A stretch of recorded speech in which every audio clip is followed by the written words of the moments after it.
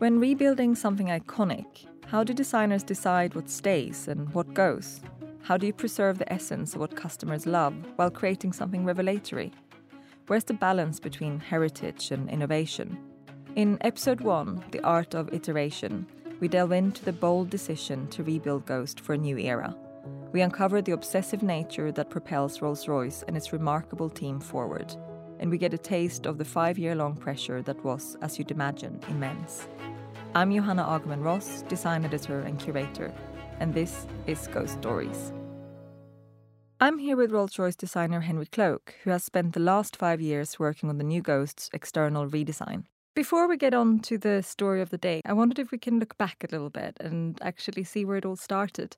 How did you get into cars in the first place? I think from a child, and I think lots of car designers will say the same thing. It's just something they've always done is scribble cars on any piece of paper you can find. And then one day it slowly turned into a career, and I bought different magazines as I was even at primary school or at secondary school of how did car design work. And found the courses I would one day like to study and the places that you would have to study it because there's really not that many places to do it. So as a child, what was the first object that you couldn't put down? It was like a little model car, typically, as I guess you'd expect. It was one of these ones that you can push forwards and backwards but doesn't steer. And my favourite colour's red, and it probably stems from this little wooden red toy car that I had. So you share a history with the sculptor Charles Robinson Sykes, who created the Spirit of Ecstasy for Rolls-Royce, and it's that you both studied at the Royal College of Art here in London. As a graduate of the much revered vehicle design course there, which came first for you?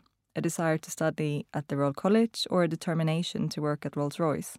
I mean, firstly, that's the first time I've actually heard it about Sykes, so that's a real, a fact I didn't know. So great, I'm happy I could enlighten you. Yeah, when I said as a child, I kind of looked how car designers studied. I think I was, maybe at the start of secondary school or end of primary school. My father took me to the RCA degree show, so then I got to see these scale models that the students had made who had then graduated. You could get a little book that had everybody's projects in. So I knew it existed for quite a long time. The rest of my school career was more or less focused on that as a end goal, let's say. So I studied everything from art to science to graphics. And I think what we do now is really this blend of the artistic creative side and the quite technical engineering side. I think that was a good basis at school, always towards that end goal. What really the RCA gave me that I didn't have before is my previous degree when I did a bachelor's was more about how do you build a car, how do you style a car, what are the almost fundamental rules of how something appears. But then you go to the RCA and they put together students from every different discipline, and you're all kind of, one, you share the same student bar, which is quite important, and also you share studios and you reflect on how other people work, how a ceramist would work, how a hat maker would work, how different people look at problems or look at the world, and you have a far more, hopefully, holistic approach when you leave. And what about designers at this point? Were there any particular designers that you looked up to or admired? Probably, maybe this is what drew me to Rolls-Royce also, is I tend not to look strictly just at automotive designers, but I even like Thomas Heatherwick's bridge that unfolds, or even if you see something like Heston Blumenthal doing food, I like that an object or something that actually has a function that has a sense of theatre to it, and it has this visual authenticity, and I think that's what I quite like. And how long have you been at Rolls-Royce now? Oh, it's nearly 8 years now. Yeah, it's gone so fast, I have to think about it when you ask me, but it's gone really quickly. So you've been there for the full 5 years of the development of the new Ghost. Can you describe the essence of it? Ghost for us is really, I think it's almost the most difficult to work on because it's the purest representation of Rolls-Royce. Because I worked previously on the Phantom and the Cullinan, and they are such a unique product in themselves that there's nothing like a Phantom, and there had never been the Rolls-Royce of SUVs before. But Ghost is a saloon car, but it has to be the very, very best of saloon cars. And I think the saloon format, as in it has a bonnet, a cabin, and a separate boot, it's a bit like drawing hands or faces. Like, we're so tuned in to how that typology of car should be. You have such a small margin in which you can make this iconic Rolls-Royce saloon. You mentioned Ghost is the purest expression of Rolls-Royce. What do you mean by that? Stylistically, we were really inspired by this sense of minimalism and this, if the whole world is so complicated, it's actually a pure thing that stands out. So if you imagine a street where everything is grey, the thing that is white will stand out. Or if you imagine buildings that are all, as we look out the window in London, all rectangular, the one that's pyramidal is the one that stands out. So for us, we thought, okay, in this really complicated world where we're always busier and busier and busier, this sense of serenity both inside the car, but also this sense of serenity when you look at it. It should look like it was effortless, even though it really wasn't to do. Given the challenges a best-selling model with a 9-year-long history, the emblematic nature of a Rolls-Royce car, was there a particular catalyst behind the rebuild? That's a bold decision to make. We knew, from the technology side, that we are now at a point we could deliver better. So we knew from the ground up we could really offer an even better skeleton on which to build the body. So we took lots of the lessons we'd learnt from Phantom and the lessons we'd learnt from the new Cullinan, and we've brought those into Ghost. So if we were going to do a new car from this point of time, obviously it had to take ground up all the lessons we've learnt the last few years. But I have to say the Ghost that's only just finishing production, when that first came out, you looked at it and you went, okay, that is really how a Rolls-Royce should be. And actually, when you start working on something, you realize how much effort you have to put in to make it look like it's not trying too hard. It's quite easy to overstyle something or overwork something, but to have that feeling that when you see the finished result, you go, of course, it should feel like this. As a designer, how do you balance the heritage of the existing Ghost with the desire to innovate for the new one? I just look at it not as in a detail or a set of rules, but the spirit or the fundamental of why you did something. And I think what meant the current Ghost was in the market for so long and still at the end looked so good was this purity sense. What we thought we could do now is we've realized more and more people want to drive the cars themselves. So we wanted to give it that accent. When you see the face of the car, it just feels a bit more assertive. The eyes are more focused. And I think that slightly reflects the customer that is also getting more and more dynamic and younger. And some will drive the car and some won't. But we've actually had a big rise in people that want to drive the cars themselves.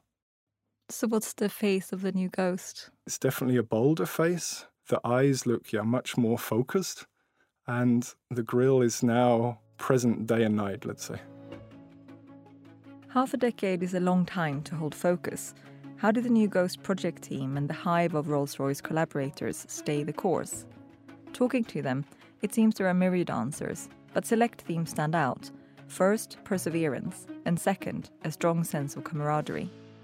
As the group honed the purity of the new Ghost's design, they found themselves bonded by a shared goal: to create the most perfect motorcar they could, then refine it beyond what they thought possible. What did it mean to you personally to be given this opportunity? I think when you look back, you think, oh, wow, actually that was a huge amount of pressure. But at the time, and it's maybe because from a child you've always just drawn cars on the back of things, that actually you continue doing it as you would normally. So you continue doing it as your creative pursuit, and you don't necessarily think, oh, hang on a minute, I've got this opportunity to do something amazing. It's only when you look back and you realize, okay, I was in my mid-20s at the time and someone trusted us to do this. Do you remember if there are any moments that were particularly challenging where you thought, actually, I'm going to give up on this, or a detail that you had to just abandon because it wasn't possible anymore? I mean, this wasn't one that was abandoned, but was very, very nearly abandoned. So when we present the design to be finally approved, we build these models internally that are, they're amazing, really. You'd think they were a real car. It doesn't have a motor in, but it can drive around slowly, and everyone thinks it's the real car. And at the same time, we also present a movie, and this movie shows the context of how the car will be used. It showed the city of London and the car driving around and then escaping off into the countryside. So I think it was probably the morning of the presentation, we managed to remove one of the elements around the Spirit of Ecstasy, which we'd seen as a compromise, and we wanted to get further and further and reduce, and it was really the morning of, we found out we could actually really go for the one we wanted to do. So for you, what does the new Ghost stand for? It reflects what Rolls-Royce is really about in its spirit, which is that whatever you do, you just every day try and make it a little bit better. And I think this new Ghost project was great because from every side of the company, everyone pulled out an effort to what is effectively replace a extremely good car already, but we wanted in every area to push ourselves and push the technologies and push our crafts to just be one bit better in every area. I'm going to bring in Bernard Dressler here, someone else who appreciates that level of pressure and expectation that Henry talks about. Inspired into engineering by his father, and after a stint working on aerospace, the accomplished Dr. Dressler continued the family profession. But ultimately, he decided a career closer to people, to customers, was his calling. And a move into the automotive sector ensued. Bernard is the project leader of the Ghost rebuild. He's responsible for the heavy lifting, bringing cohesion across design, engineering, testing and finance and production. Essentially, the success of the project overall is his responsibility. No small assignment. Bernard, given how many people are involved, what I'm interested to know is how you ensure clarity of concept throughout development. And how does the process of distillation work on the ground for you? Is it one sprint or a phased approach? I would say there are different phases in the project. At the beginning, this design phase is a very, very intensive discussion and really push the technical solutions to the limit. Then the second project phase is when the engineering and the testing starts, and you have to redesign some details, whether we, for example, keep a feature in or rather leave it out because it doesn't work as we expected it to work. That's also very painful. And finally, the last phase is the industrialization, where we have to make sure we can not only build one car, one prototype car, but we can build that car in a serious production every day in a serious process. And in this last phase of the project also, there are a lot of details to be finalized to make sure the quality is repeatable every day. No matter who assembles the car, we always have to achieve the same quality level. So this is also a very intensive discussion we have with the production plant and with the suppliers. I mean, you know the backstory to all of those final details. For you, what was the most difficult decision that you had to make throughout the process of creating this new car? Oh, there were a lot of difficult decisions to make, believe me. Well, what was the most difficult one? The most difficult thing is to make decisions between what can we build, what does the design ask for, what would be desirable from a customer point of view, and what we really can technically build. There are always points in time when you have to make a decision, go left or right, take the feature in or leave it out. And now that you look at the car fully complete, what do you see exactly? When I look at the car, I'm in love with the car. I mean, I'm in love with the car, meaning I just want to drive it. I just want to feel it. I want to sit in the car. I want to look at it. I want to touch it from outside also. I want to touch these lovely design parts, this side frame furniture made of stainless steel from the A-pillar to the back of the car to the C-pillar. And this stainless steel grille, it's real metal. It's really handcrafted. So this is such a difference to a normal car brand, these features that only Rolls-Royce can build. For those who don't know their A-pillar from their C-pillar, simply put, these vertical pillars frame the windows and connect to the roof. So looking back at the early sketches and the first design boards, does the new Ghost reflect the vision that you imagined?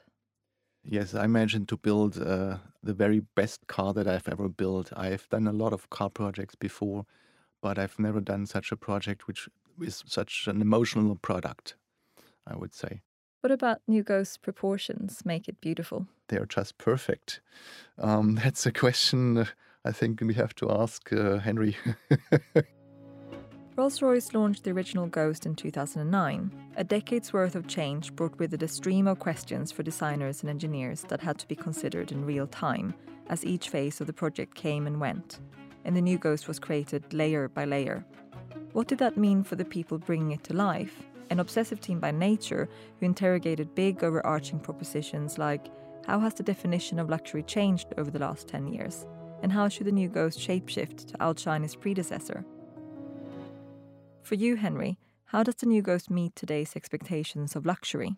I think it does it in many different ways. I think as an experience, people expect products from any luxury house to be thought out from every dimension. So how they will view it should feel done to a certain level. The interior and the exterior should fit together, and there should be a complete level of authenticity through everything. So I think when you're buying something such as a Rolls-Royce, you expect that every detail has really been thought about so that the customer isn't putting the thinking into using it.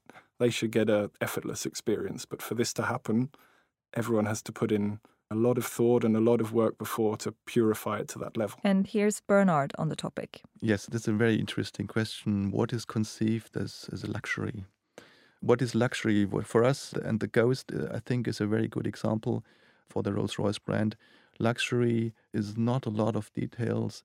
It's not a lot of bling-bling in the car. Luxury is simplicity. And luxury is simplicity because simplicity in a car isn't easy to achieve. With all the functions that the car has today, that is not only driving car, that is also entertainment, that is driver assistance, that is how to steer all the electric motors, for example, to manage your seat setting. That is a lot of technology in the car, but we don't want to make it complicated for our customers.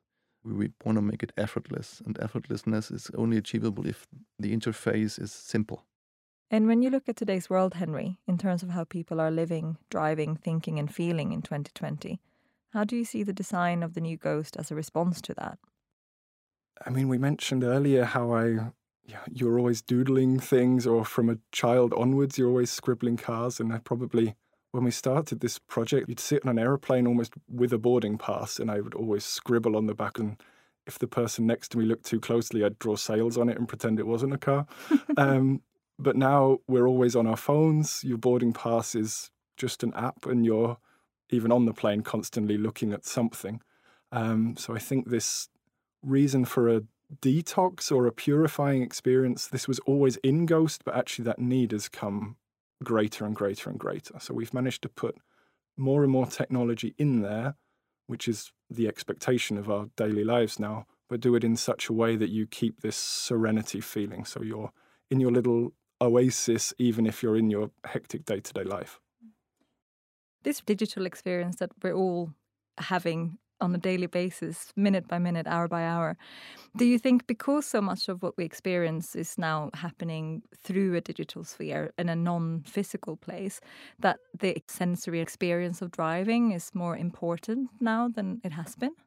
I don't know if it's the experience of driving yourself, but it's actually probably the idea of when you sit in the car, you can really feel the carpet almost between your toes, because people like to take their shoes off when they see the Lambswool rugs. But actually you can see and touch things that have been made, have been crafted. The wood is really wood, and the metal parts are metal, and they feel cold. And I think those senses are probably not used enough because we're always using our eyes. And in a Rolls-Royce, you have the sense of smell, the sense of touch, and actually the opposite of the sense of sound. It's just so silent.